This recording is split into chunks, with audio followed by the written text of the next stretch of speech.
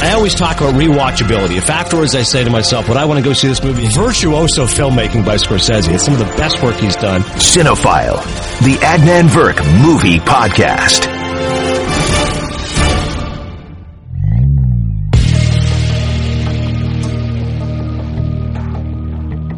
Major breaking news. I want to say it's been a long time this has happened, but I don't think it's ever happened. I have a secret admirer. Great to have you with us here in Cinephile. I'm Adnan Virk. I just had a birthday. I turned 38. Booker McFarlane, by the way, told me I look great. He didn't think a day over 35. So when you get into these ages, every year makes a difference. So I'll take that. Regardless, I go to my mailbox here at ESPN, and there is a huge package. And I open it up, and it is a gorgeous Martin Scorsese coffee table book by Tom Schoen. It's like 300 pages. Like, it's incredibly detailed, glossy pictures and the print. I'm like, this is exquisite. So immediately I figured it was my wife that had sent it to me because she didn't give me anything for my birthday. So I text her and I go, hey, Scorsese book. And she goes, yeah, I know there's a book out, but I didn't, I'm like, oh, so you didn't know? Oh, okay. Next thought, got to be Stanzik. So I text my boy Stanzik, and all I put was Scorsese book ? As a test. Because not that Stanzik would lie, but I'm like, let me just throw it out there. And you wrote back to me, I'm currently reading the CAA book, but yes, I'd be down to read some Marty. Well, normally you give me books to read, so I assume that you were saying, hey, would you read this book? Because I think our previous conversation was, hey, have you read the books I got you for your birthday? And I said, no, I have not. Right. So I don't know who did this. I even took a picture of it and tweeted it out and go, listen, thank you for your incredible generosity. Who is this wonderful person that sent this to me? And nobody's responded. So I don't know. Please fess up. Like, this has got to be at least $100. It's an awesome present. I'm going to crush it. I'm going to Williamsport shortly. Every night I'm going to be reading Scorsese stories. Now we've got boatloads of them now. You know what? Have you checked with Russillo? You think Russillo got it for me? He's gotten you a book in the past. That's correct? A good point, yeah. And he hasn't been here.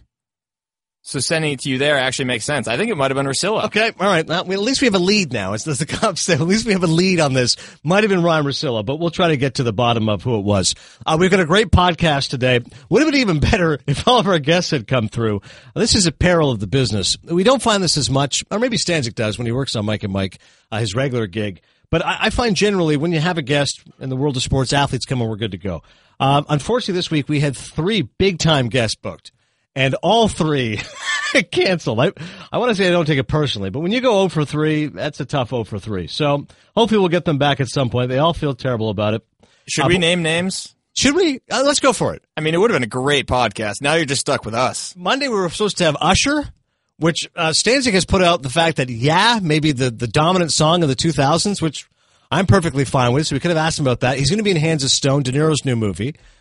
So I think he would have been a good guest. We were going to have Cuba Gooding Jr. I mean, Jerry Maguire, The O.J. Show, Boat Trip, Men of Honor, you name it. Radio. Lots to get into. As good as it gets. He unfortunately canceled. And then Josh Duhamel, who we gave a rave review to Spaceman, and we had Ron Shelton on the previous podcast. Duhamel falling through as well here, so... I think you got to remove like half a maple leaf from that movie review now. I think you're right. Like, there has to be some sort of punitive action here taken because of the fact he was not available to us. Thank you so much to those who listened last time. It's always interesting what seems to gain resonance or feedback, and generally it's the guest. I mean, people wanted to hear from Viggo Mortensen and Ron Shelton. They were both great. But I'm telling you, a lot of people interested in the verdict either had not seen it in a long time, went and watched it again, or hadn't seen it, discovered it, and said, hey, thanks so much for recommending it. I went back and watched, read Ebert's review. I talked, in case you missed the previous podcast, the great Last Shot. It's an open-ended shot. Paul Newman plays an alcoholic lawyer given the one last case to redeem himself. Script by David Mamet. Sidney Lumet directed it. Came out in 1982.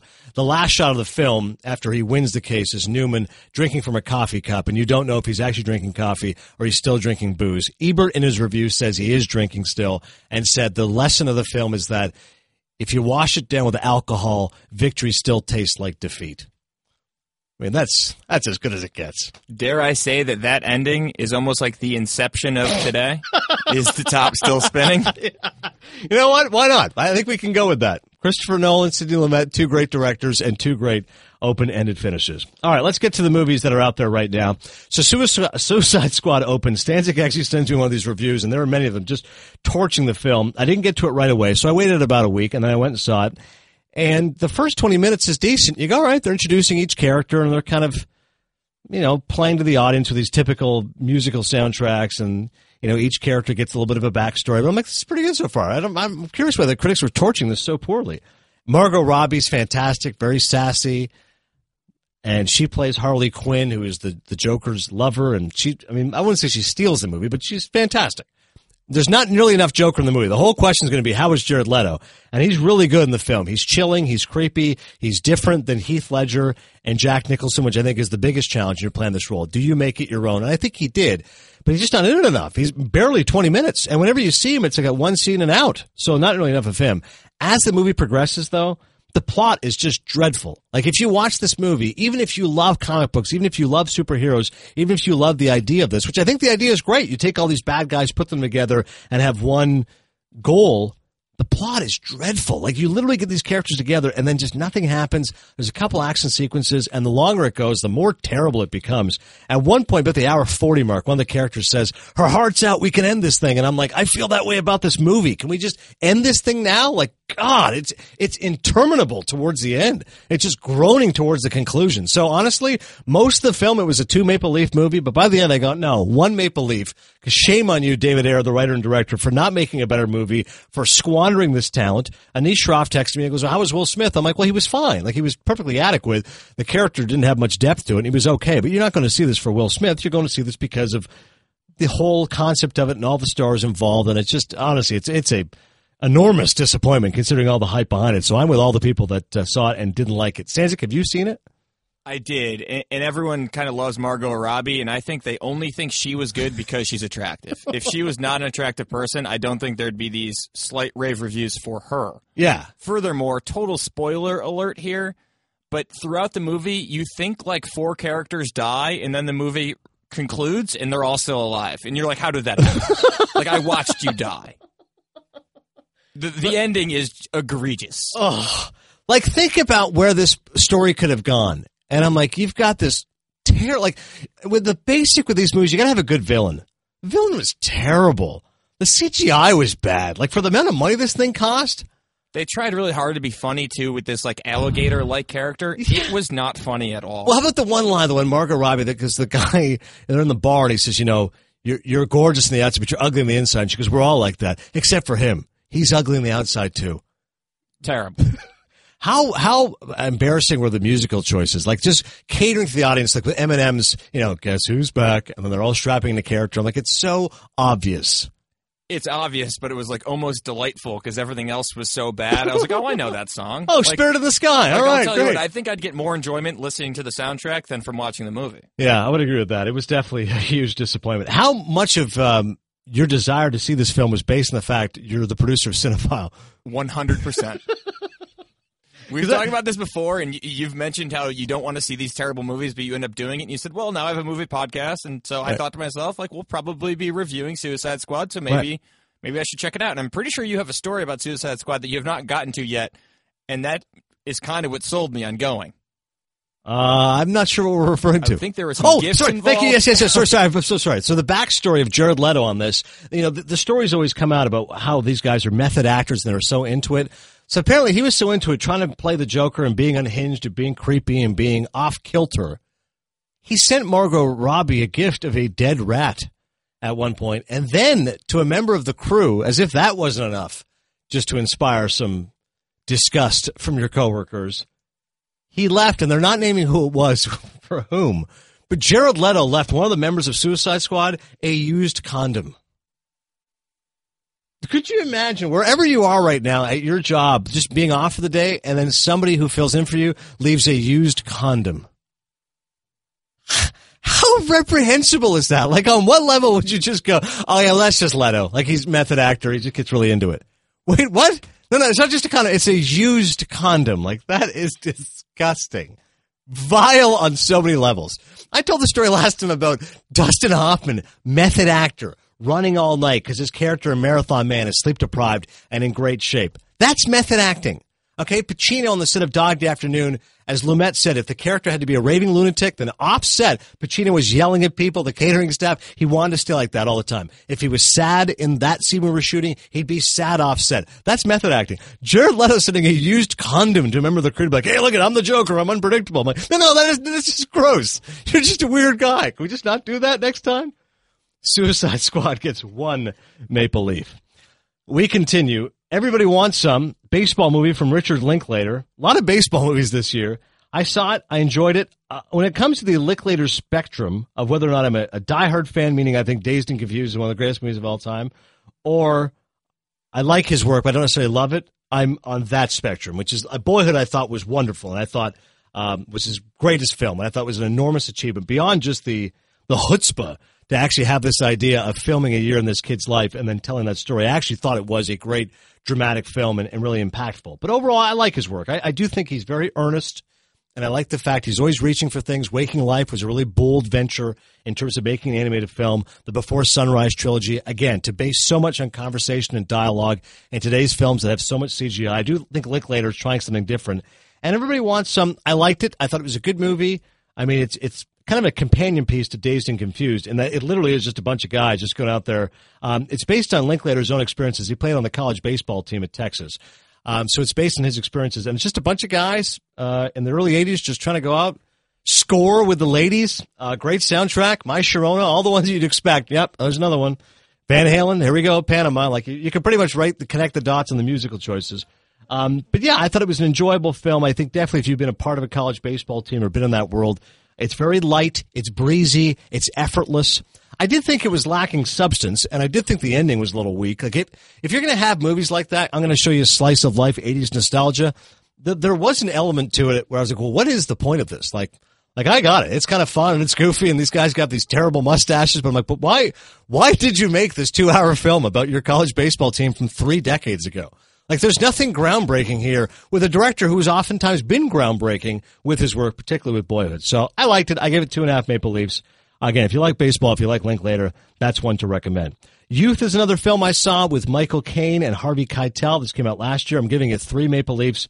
The Swiss Alps cinematography alone is incredible. The great Morley Safer, who passed away, Toronto's own, longtime correspondent on 60 Minutes, they told stories with the fact Morley would always look for stories that would take him abroad. So he'd find these unusual, eccentric stories taking place in Italy or Spain, just because that way he could actually go and travel. And I thought of that while watching Youth, because it's a good film. It's about a legendary music composer played by Michael Caine, who's now in the autumn of his life, and he's just composing, and he's off a retreat in the Swiss Alps with Harvey Keitel, who plays an American director who's his long-lost friend. Rachel Weisz is in the film, Keitel's daughter in the movie. And I just kept thinking, like, that Paolo Sorrentino, the director, probably like, you know what? Here's the hook, boys. We're going to shoot this in the Swiss Alps. Like, it's gorgeous cinematography. You see them walking around and ruminating about life, and it takes you away into that world. And I thought, it's particularly Caine, he really gives you a master class in acting. He shows that this guy who has these regrets, who was not a very good husband, who was too career obsessed, and how it's affected him now.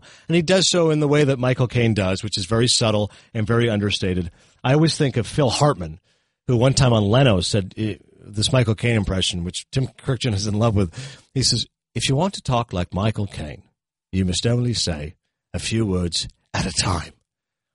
And then they've actually got the English actors on that, I can't remember, it's Steve Coogan. He does the one where he goes, Michael Caine used to talk like this in the 1960s. Yeah, lots of bluster and bravado. But now he talks very, very slowly. Master Wayne, Bruce, and he gets a shaky voice. Don't you do that to me. So, Michael Caine, check out Youth. By the way, I met somebody the other day who didn't know who Michael Caine was. I go, what? I just saw this movie called Youth with Michael Caine. They go, who's Michael Caine? 25-year-old makeup artist here. I'm like, gotta go Alfred. Right, I just go Alfred, Batman. Like, no? Dirty Rotten Scoundrels? Hannah and her sister? Thank you. Stanzik, cinephile. Cider House Rules? Cider House Rules, Academy Award winner. Like, come on. Didn't know who he was. Ice Age, I'm not going to say much about. I saw it for the kids. I'm giving it a generous 2 maple leaves. It's amazing. We had Dennis Leary here, and he was telling us that, like, Ice Age is the highest-grossing franchise of all time. We'll have to check the numbers on it, but I don't think that's accurate, but they've made 5 of these things now, and I hope that's it. I mean, it's just bankrupt of all ideas at this point, and zero creativity beyond the fact that Scrat's still looking for his acorn, and you've got, Romano just going through the motions. There's really not much here to recommend unless you're just desperate for some animated movies and really love Ice Age. The movie I want to talk about, though, and this is when we'll get really geeky here with the Cinephile Talk, is Hitchcock Truffaut. This film came out last December, and it's about Alfred Hitchcock and a conversation he had with Francois Truffaut, who was one of the French New Wave directors of the 1960s. And this group, he and Jean-Luc Godard, most notably, were critics, and they loved American cinema, and then they themselves became directors. Truffaut made The 400 Blows, which is semi-autobiographical, based upon a kid who's, overcoming a really tough childhood. It's one of the great films about adolescence. And Godard, of course, made Breathless, which is so influential towards directors like Scorsese and Coppola because it's a crime film, but it used jump cuts and the style with which it was made, a lot of handheld camera. Godard is very influential. So whenever you talk to American directors of a certain age, they'll always mention the French New Wave and Truffaut and Godard. But what's notable is that Truffaut, like I said, before he became a director, was actually a film critic. And one of the guys that they championed was Alfred Hitchcock. And Hitchcock, earlier in his career for American audiences, was not viewed as the greatest director of all time. He was viewed as this guy who made mainstream movies, the director of suspense, master of suspense, but wasn't a guy that the elites really loved. They just thought he made mainstream films that didn't necessarily have a lot to them. Truffaut and Godard completely disagreed and said, no, listen, this guy's brilliant. And in Europe, Hitchcock's films were treated with much more with the art with which they are, because it's an incredible collage of films when you look at them. Like, there's masterpiece after masterpiece, and they recognize that. So this movie is about a conversation Truffaut had with Hitchcock. So they go back and they play audio from the conversation, and it's just interesting to hear Hitchcock talking about motivations in certain scenes in his films. But what really makes it great, of course, Martin Scorsese is interviewed at length, as is Richard Linklater, as is David Fincher. And they all talk about Hitchcock and the influence and those movies on them. And just to throw one out there, because I adore Vertigo. I think it's such an incredible movie. We do 3 words, and we're going to do it later on in the show. And Stanzik's 3 words for me, what were they again? Canada, movies, and friendly? I think so. Yeah. My buddy Randall Thor, I think, and we did it with all my friends, I think he had the best one ever. If you had to just give one adjective to me, obsessive. And the reason I mention it is Vertigo is one of the great films about obsession. And it's about Jimmy Stewart, who's just madly in love with this woman. Ty Burr, the brilliant film critic, formerly of Entertainment Weekly, now Boston Globe, said if there's ever been a better movie about a man in love, I've never seen it. Jimmy Stewart was known for always playing these nice guys and idealistic roles, but it's very dark in Vertigo. He's in love with this woman. He loses her, then sees a woman that he believes is just like her, and then remolds her and recasts her as the woman that he lost. And this is such a pertinent film because it was a lot of Hitchcock's own obsessions and the fact that he was always directing and manipulating the women in his life. He often referred to actors as cattle. Like, the more important thing is the set decoration and the camera angles and the composition and the script, and the actors are just cattle. I just move them around and tell them where to go. There's a scene in there he tells about Montgomery Clift. He goes, just walk out of here and look up. And Montgomery Clift, who was a very good actor, started to complain, well, I don't understand. What would I be looking at? Why would I be? And just listen. Just, you're cattle. I'm the director. I'm the genius. Just do what I say. And unfortunately, sometimes actors didn't like that kind of superiority. But Hitchcock was a genius, and if I was an actor, I'd do whatever he told me to do. And Scorsese talks about Vertigo and the famous scene where she comes out and she's not perfectly done up the way that she should be. And Jimmy Stewart goes, "Oh, the hair is all wrong. You got to go back." And then when she comes out, the look on Jimmy Stewart's face, I mean, it's one of the most impactful scenes you'll ever see in cinematic history. This guy who's just going through so much mourning, and now he thinks that he has that woman back. Scorsese, too, as always, is encyclopedic. He mentions the shot composition of a film called Topaz, which is often forgotten with Hitchcock. The character's being interrogated, and at one point the character looks up, and Scorsese goes, look at the way he had the camera. He had it perfectly framed so you couldn't see the character's eyes. So when he looks up, he goes, you can't see how shifty-eyed he is. And he goes, that's how subtle the camera movement is. Scorsese also talked about Psycho, and everyone mentioned Psycho as the shower scene. And Hitchcock mentioned it was like 70 different setups. It took like a week to shoot. And he said, part of it was showing her breasts, so it was so careful how I did it. I did it for the censors.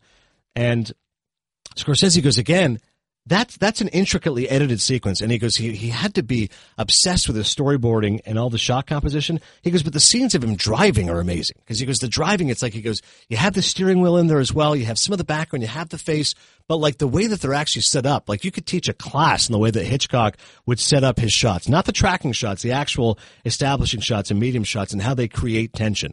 And Psycho was so bold because you had the female character, the heroine, who gets killed a third of the way in, and you go, what? Like Peter Bogdanovich, who's also a film scholar and a director of note, He said when you watched it in the theater, that shower scene, it was not one scream. It wasn't like, He goes, it was like, and he goes, they couldn't take it. It was like a long gasp, like over a minute, because people were terrified. Like, she's the star of the film, and she's getting knifed to death right now. That unbelievable music. Bernard Herrmann with that score, just so chilling. I mean, you did not see that coming at that time. And you can't say enough about Hitchcock, his influence upon cinema. What a genius he was. Some other films, Psycho and Vertigo get a lot of play. I love Notorious, really good film. Claude Rains is in that. Cary Grant as well, a really good one. I love Strangers on a Train, which inspired Danny DeVito's film Throw Mama from the Train, because that also has that famous scene, you do my murder, I do yours, crisscross. But you can go back and watch Hitchcock all day. I mean, he's one of those directors for rewatchability. It's amazing how good Hitch was. Recently celebrated a birthday. It was last week. But if you're a real cinephile, if you love movies and movie history, you'll get geeked out, as I was, for Hitchcock Truffaut, which I'm getting 4 Maple Leafs. That's my highest recommendation. To recap, Suicide Squad gets 1 Maple Leaf. It's an absolute dud, so believe all the negative press you've been reading about that. Everybody wants some. Light, breezy, effortless, 2.5. You like Linklater in baseball, you're in. Ice Age, 2 Maple Leafs, only if you have kids, only if you're looking to just waste some time. The humidity's getting to you, and you like some colorful animation and Dennis Leary's voice work and John Leguizamo. You, 3 stars, gorgeous cinematography, Michael Caine, Harvey Keitel, masterclass in acting on an actor looking back at his life, and Hitchcock Truffaut, 4 Maple Leafs. Actors Showcase. So we've been dealing with, I think, is a fair criticism of the podcast, which is a little male-centric. Me and Stanzik, a couple of guys, and I love crime movies and Scorsese stories, and, hey, lighten up a little bit. Hey, give the women some due here. So, fair enough. Stanzik throwing out Meryl Streep. We have a living legend. Actors Showcase, 5 greatest films. Not making the cut. The Iron Lady, which she won an Oscar for, but I got to tell you, Stanzik, Iron Lady is in right there with Lincoln, where you go, you watched it. I don't think it's as good as Lincoln either. I think you watch Lincoln, you go, that was a great film. Then you'll never see it again. Iron Lady and Notch Below, good film. Meryl's very good. When you look back years from now, you go, she won an Oscar for that? Maybe it was just a light year. But you have zero desire ever to watch the story of Margaret Thatcher again. Like, there's no way. So, Iron Lady, she won an Oscar. Does not make the cut. Devil Wears Prada. I know people are going to say, where's that? That's not making the cut here. Bridges of Madison County, I really liked a lot. Her and Clint Eastwood, that did not make the cut. Number 5 is Adaptation. Hilarious in the movie. And this is why I had a friend of mine, he was like, I don't get the obsession with Meryl Streep. I'm like, what do you mean? Like, who doesn't like Meryl Streep? He's like, it's always the same stuff. I'm like, go watch Adaptation. How many actresses would be that good in that role? Because it's about Nick Cage playing this conflicted screenwriter, and he's hilarious in it, playing 2 roles. Chris Cooper won an Oscar for it. But Meryl Streep, in many ways, is like the window to the soul of Chris Cooper, because he's the one that you feel sympathetic towards and the loss that he's overcome. And Streep's the one who's the writer who gets mesmerized by him and is seduced by him. And, I mean, there's just moments of it that are pure Meryl Streep magic. The scene where she gets high for the first time, and she's so excited about the phone ring. She's like, look at this, and just that giggling laugh. Like, nobody else can do that as well as Meryl Streep. Number 4 is One True Thing, most underrated film. Meryl Streep's an actress who is known for always doing different accents and disappearing into her character. Well, what I loved about One True Thing, Carl Franklin's film in 1998, was the fact that she played a character who does not have an accent. She's an American woman. She's dealing with cancer and her diagnosis, and there's some heart-wrenching scenes. William Hurt's also in it as well. There's one scene where she's in the bathtub, and she's lost her hair, and she's so helpless. And if you know anybody who's battled cancer, if you've seen it firsthand, it's a really tough scene to watch. But she's amazing in One True Thing. I think it's under the radar. Number 3 is Doubt. I love that film. Philip Seymour Hoffman is in it as well. She plays the villain, but the more you watch it, and I've seen it a few times, Meryl's so good, she's really sympathetic, because it feels like she's just far too aggressive towards Philip Seymour Hoffman and has a vendetta against this guy and is convinced that he's this pedophilic priest and that maybe she's a little bit misguided because it seems like he has a good heart. But the more you watch it, you see how Streep has shades to it and why her character has such conviction, and also the humor in it. There's one scene where Seymour Hoffman is just screaming at her, and then the light goes off because of the storm outside. She goes, well, look at that. You blew out my bulb. And, like, there's some fantastic humor that only Meryl Streep could provide in a film that's really serious and very dramatic. Number 2 is Kramer versus Kramer. Had to get it in there. Stanzik loves it. Again, unsympathetic character, right? It should be about Dustin Hoffman and how you believe that this guy should be taking care of his son, the rightful owner, and she's the shrew and she's the villainous. But she gives a wonderful speech at the end about why, no, he's my son. Like, I'm his mother. Like, there's nobody else that can do that but me. And this is what I was going through in my life, but don't judge me because you don't know what I've been through. And I still love my son even if I needed time away from him and so on and so forth. And what really makes it is that beautiful last scene because her and Hoffman, it's too much to believe that there's any reconciliation. But he tells her that she looks great. And as the elevator door closes, she goes, really?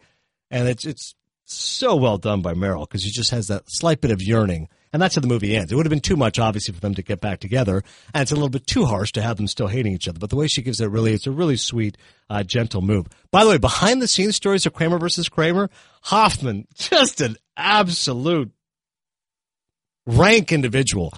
What he would do, again, back to the method acting, just to get her goat a little bit, because, again, he believes, like, if our characters don't get along, we're not going to get along off set. John Cazale, who famously played Fredo, was amazing in The Deer Hunter, was with Meryl Streep before he passed away. So on the set, there's one scene that Meryl has to get really mad at Dustin Hoffman, and Hoffman started goading her about John Cazale's death. Like, I read that story, and I'm like, define goading. Like, what does that mean? Like, you're responsible for his death, and you're never going to have someone else like that? And the way I read the story was like, yeah, he was taunting her. And it should be noted, this death was, like, very recent. It wasn't like, oh, he died 15 years earlier. It was like months. Right. And then they started shooting this film, and he was, quote, goading her and taunting her about it. I believe there's a Vanity Fair article. If you look it up, Kramer versus Kramer, it's you won't look at Dustin Hoffman the same. You're like, man, I appreciate the dedication to acting, but I don't think he needed to go to that level of, like, she's furious. She hated him on set. Couldn't stand him. Which Hoffman was like, no, we got the reaction we wanted. And I'm like, I don't know, man. Can't wait for that Kramer versus Kramer reunion tour. Number one is Sophie's Choice. It's incredibly powerful. A woman dealing with the Holocaust, and there's just so much emotion there swept up in it. What happens sometimes with these movies is that they end up becoming a stereotype or shorthand for jokes and punchlines, right? Like someone will say something silly like, oh, that's like Sophie's Choice. Like they can't decide something. But if you've actually seen the film, it's what Sophie's Choice is about is having to choose between which child's going to die in the Holocaust. Like it's as mind-numbing a thought as you can get. And in terms of that prototypical role of Meryl Streep disappearing into character and having the accent, well, Sophie's Choice, you can't find a better example of that. Florence Foster Jenkins, her new film, which is getting very good buzz. So this is timely that we're mentioning Meryl Streep. I'll have to watch that at some point. But getting good reviews. Apparently Hugh Grant is fantastic in the movie. Maybe even some Oscar buzz for Hugh Grant, which is he's never been nominated before. So Meryl Streep, Dancing at Lunasa, not making the cut. But number one is Sophie's Choice, followed by Kramer versus Kramer, Doubt, One True Thing, and Adaptation. Streaming suggestions. Right now on HBO Now, check out The Aviator. Great Martin Scorsese film, came out in 2004, went head-to-head with Million Dollar Baby at the Oscars, and The Aviator did well, but ultimately it was Million Dollar Baby that won Best Picture, which I think was the right move. Well, Million Dollar Baby is one of my favorite movies. But The Aviator, for a guy who's so obsessed with filmmaking and the craft of filmmaking, Aviator is the first Marty movie where you actually see a director in action, because DiCaprio plays Howard Hughes, and at one point he was obsessed with movie making. So it was really cool to see a director who loves film so much, who's so passionate about it, shooting a guy who's making Hell's Angels and the recreation of that era. There's a couple of set pieces that are stunning. One is that destruction. If you go back and watch again the scene where Hughes is horribly scarred and suffers that terrible accident, amazing. You want virtuoso filmmaking. That whole sequence is amazing. Good supporting cast, too. You got Alan Alda, who's mocking him with the OCD, purposely putting his fingerprint on the cup. A lot of really good actors. And Katharine Hepburn is who the character is, but Cate Blanchett won an Oscar playing Katharine. All right, okay, Howard Hughes. I think everybody can do a Katharine Hepburn impression. It's just a lot of that. All right, okay, Sanzik. I see what you're saying. Aviator, check it out. Capote right now with Philip Seymour Hoffman. You know, he's one of my favorite actors, and I miss him so much, but Capote is actually not one of my favorite movies. I liked it, and I think he's great in it, but it's not a film that is conducive to rewatchability. Like, I think once you see it, and he, again, disappears into the character and is totally immersed, the high voice, he lost some weight, had to fit into those really kind of tight-fitting suits, but I don't know about you, Stanzi. Capote's not one of those, like, I gotta pop in Capote, as great as I love him. Just read the book, In Cold Blood. I was gonna say, faithful adaptation? It's okay. But the movies. Yeah, it's, you know. The book's better, Yeah, but it's not a travesty what they did with the movie. Right. The book is definitely a classic, though. You're right about that. Carlito's Way, I just saw it actually the other day on HBO, so I watched some of the scenes again. It doesn't really hold up. Like, it's the first movie that I fell in love with Pacino with, because I was born in 78, Carlito's Way was 93. So, yeah, I was right about 14, 15 in high school. So that was the first one. I'm like, oh, my God, this guy's the best. So when I went back and watched it, there's some cartoonish scenes, and some of the dialogue's a little silly. And Pacino's a little over the top. It was right after he got the Oscar for Lieutenant Colonel Frank Slade. And I remember, I think it was Siskel who was like, yeah, his acting and his voice, a little reminiscent of the Colonel because he's so broad at times. But there are some good scenes. Sean Penn is mesmerizing as Davy Kleinfeld. Tragic comic performance. And what De Palma's always good at is when he strips away the dialogue. Like, let's just forget the story and let's just go with camera angles and the kinetic action. No matter what, watch the last 12 minutes of Carlito's Way. That whole sequence in the Grand Central Station and that chase, awesome. There's also a great scene in the pool hall. Watch those two scenes no matter what of Carlito's Way, and you'll be probably inspired to watch the rest of it. Charlie Wilson's War, speaking of Philip Seymour Hoffman, I recorded it again on HBO the other day, just forwarded through just to watch his scenes. The movie's very average, which is surprising. You got Tom Hanks starring, Mike Nichols directing, Julia Roberts is in the film, but the best part of the movie is Philip Seymour Hoffman. He was nominated for Best Supporting Actor. His first scene where he goes crazy, and it's John Slattery, actually, from Mad Men, playing this guy Gust, who's very profane and just irate. For that alone, you should watch that. And The Theory of Everything. Normally, we like to recommend films here on the podcast. Might be, Stanzik, one of the most overrated films of the last 5 years. Like, it was a paint-by-numbers biopic. Like, if you're like, what's the Stephen Hawking story going to be? I'm like, that's Theory of Everything. There's zero surprises in that film. It is utterly predictable. Right down to the fact that he won an Oscar for it. I'm like, Eddie Redmayne's performance was fine. It was totally adequate. It's like a bunch of mannerisms, and it's essentially an impersonation, but there's no depth to it. There's no soul to it. There's no substance. There's not one scene in that movie that you go, oh, I didn't see that one coming. There's nothing that's memorable about that movie. Here's what bothered me. They broadcast it as this love story, and I believe it was based on a book written by his ex-wife. Correct. That's my point. They got divorced. It wasn't a love story. Yeah, when that really bothered me. Right. And he married the nanny, right? Correct. This isn't a love story. A love story. Right. This isn't a love story at all. And like the brilliance of Hawking, if you know people who are really into this world, like there's so much more to his life than watching that. Go watch A Brief History of Time instead, the documentary based on his book. That's much more fascinating, and I think a much better tribute to Stephen Hawking's life. Actors in 3 words. It's all about branding here. Stanzik pointing out we have to have the staples of the show. I don't care how many guests we got. We got 2 guests. We got 0 guests. We're doing 3 words. Who do we got?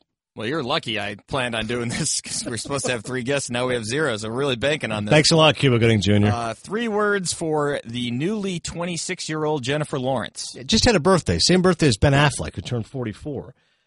First one is It Girl. Like, everything she touches turns to gold. I mean, if you put Jennifer Lawrence in the movie, it's going to make a lot of money. She's going to get an Oscar nomination. She's going to look great. People are going to love it. It Girl is the first one. The number 2, though, is Backlash.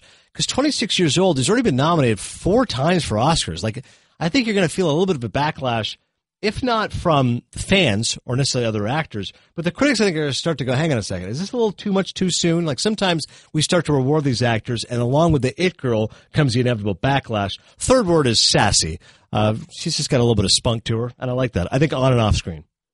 Next, we'll do Matt Damon, who I saw a story yesterday. He has a man bun going right now. I'm not sure if you've seen this. Yeah, that's. I mean, our boy Cerruti is a man bun. I think certain guys can pull it off. Damon and I get a little old for the man bun. Not a big fan of that. I find him to be brawny.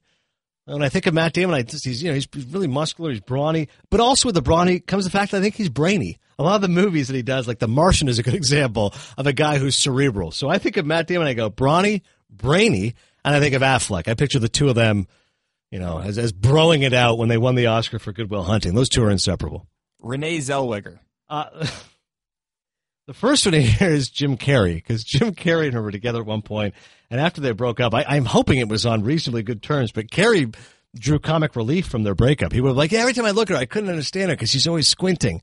So the other word is squinting. The first word is Carrey, the second word is squinting, and the third word is plastic surgery, because she's obsessed with the fact that she's on this crusade right now about how women are being judged in the media, and the fact that, they shouldn't be so objectified, women shouldn't be. But she's clearly got plastic surgery done, and this is in reference to people saying, why would you do that? You're a beautiful woman, and now you've did all the scarring to your face. Like, you're clearly trying to be younger, which is interesting because she's known so well for Bridget Jones's Diary, a woman who's trying to overcome her superficiality, and then she went out and got plastic surgery. So Carrie squinting plastic surgery. Next time you work with Danny Cannell, he was obsessed with her. He has some good stories about meeting her, and I think he was really nervous, but next time you talk to him, please ask. Okay, I will. And Jake Gyllenhaal.